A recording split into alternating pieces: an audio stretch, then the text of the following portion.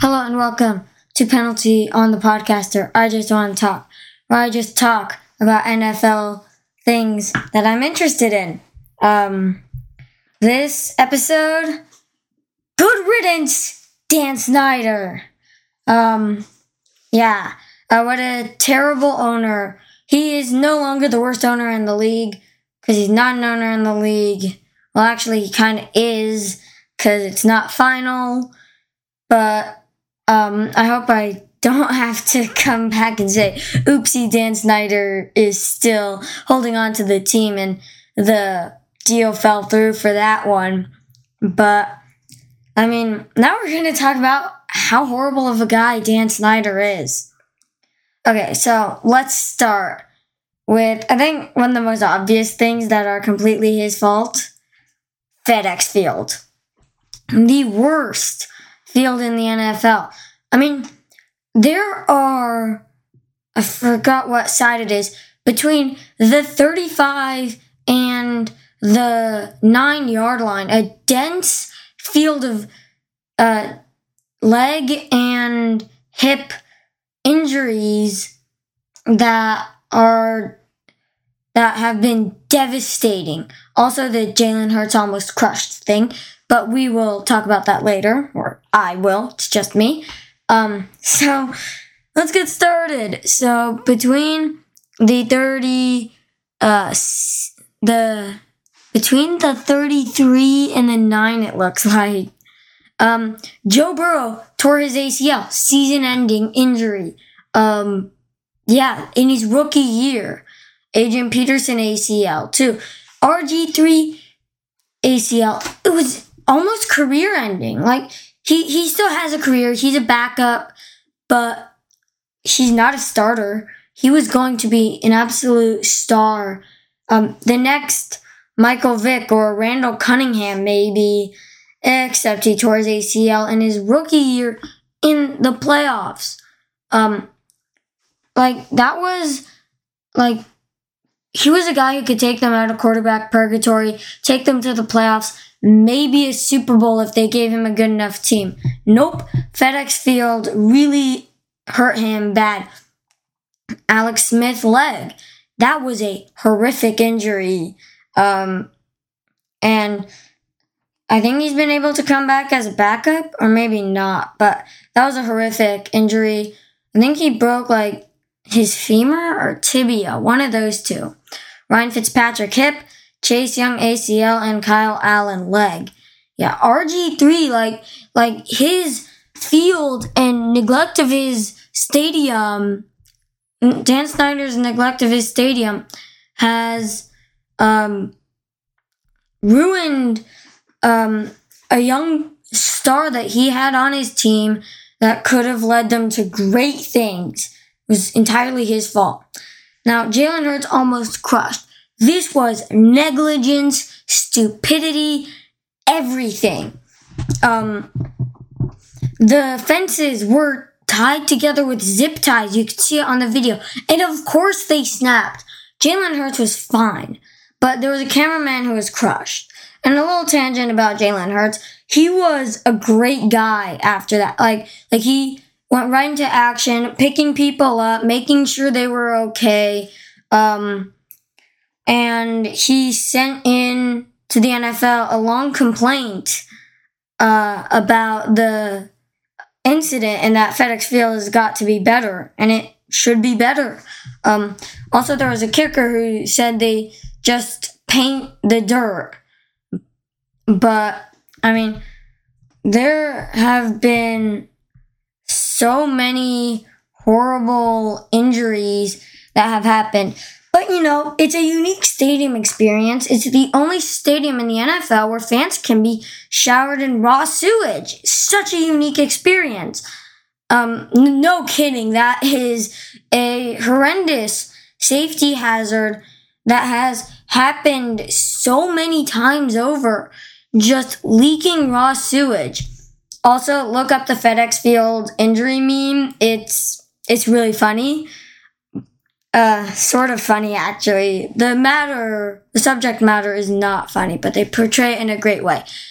But the sewage is just something that should never happen. And it's like happened kind of consistently, and like it's a unique experience. But the thing about FedEx Field is, it doubles as a farm. That's where they grow all the injuries. They got to come from somewhere. Now you know where.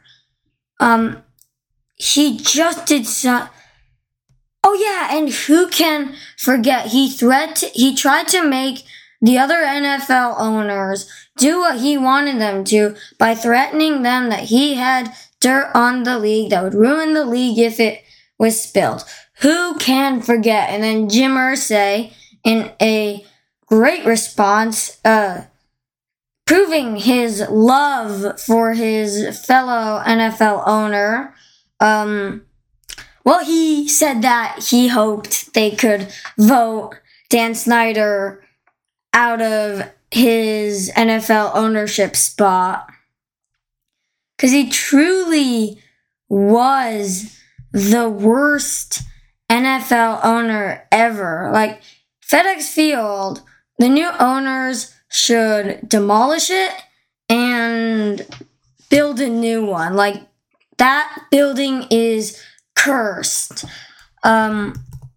He was just the worst owner ever. He really, what he did was, and the threatening of the owners is terrible. Also, he banned signs at FedEx Field. It's a great way to engage with your fan base. He also, I just forgot another thing he did. But, the name he chose, as in the Commanders, is not at all good. He has just ruined the team. And, even fans of other franchises can be thankful that he's very gone. He's not very gone. I hope he can be gone forever. He also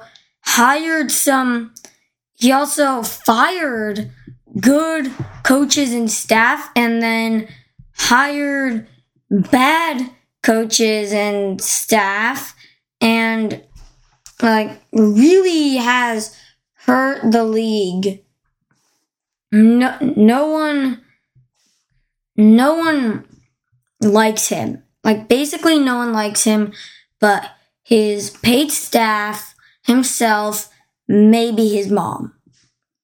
Just saying, he is not a well-liked guy. They also gave ridiculous contracts to bad players, and he's just made such bad decisions and run the franchise into the ground, tried to manipulate the other owners. The fines he got for the workplace environment thing, and and of course the field. So that's basically Dan Snyder. Good riddance to someone no one liked, and let us hope that he never, ever, ever, ever, ever comes back. Thank you all for listening. I really jumped into this episode, and I also forgot my usual pre-episode messages, so here are some now. This is an unsponsored podcast. If you'd like to sponsor this podcast, my email's in the description. If you'd like to contact me for any reason whatsoever, my email is in the description. This podcast is available on YouTube and Spotify.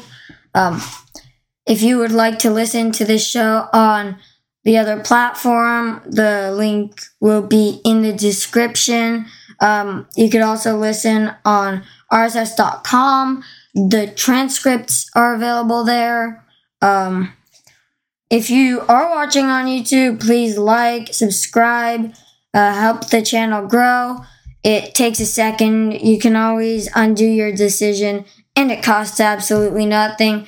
Make sure to ding that bell to never miss an episode. I hope you've enjoyed this installment of Penalty on the Podcaster. I Just Want to Talk. You'll hear more of me next episode.